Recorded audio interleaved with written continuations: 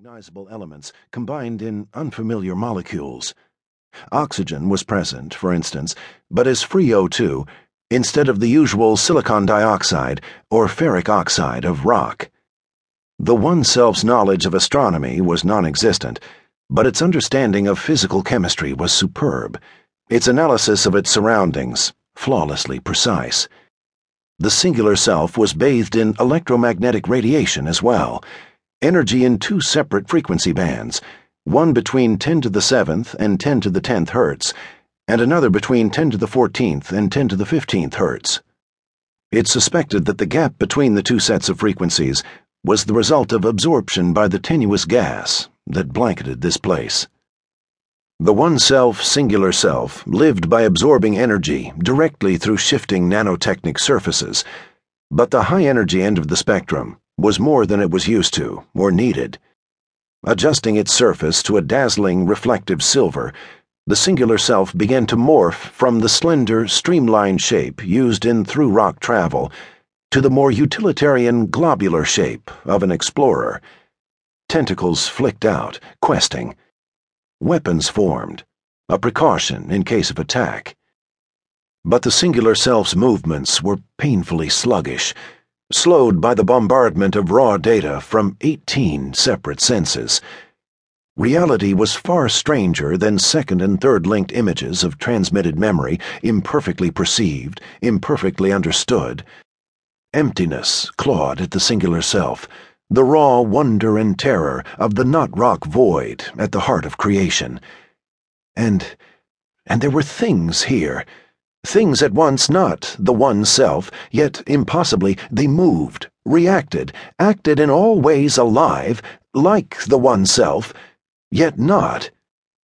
And they were attacking. Through fragmentary recollections of past encounters transmitted to its progeny by the One Self, the singular self knew of the not the One Self things that could not be alive because they were not the One Self, yet nevertheless seemed to have some alien, unreachable life of their own.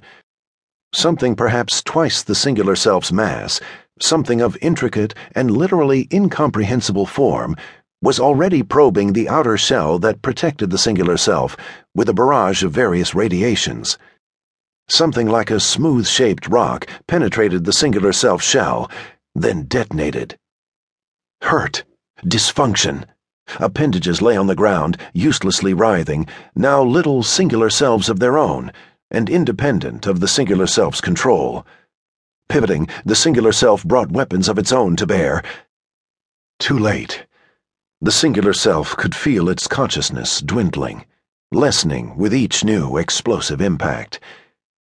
The singular self was, in fact, a cascade of separate consciousness, of many singular selves, nested within one another.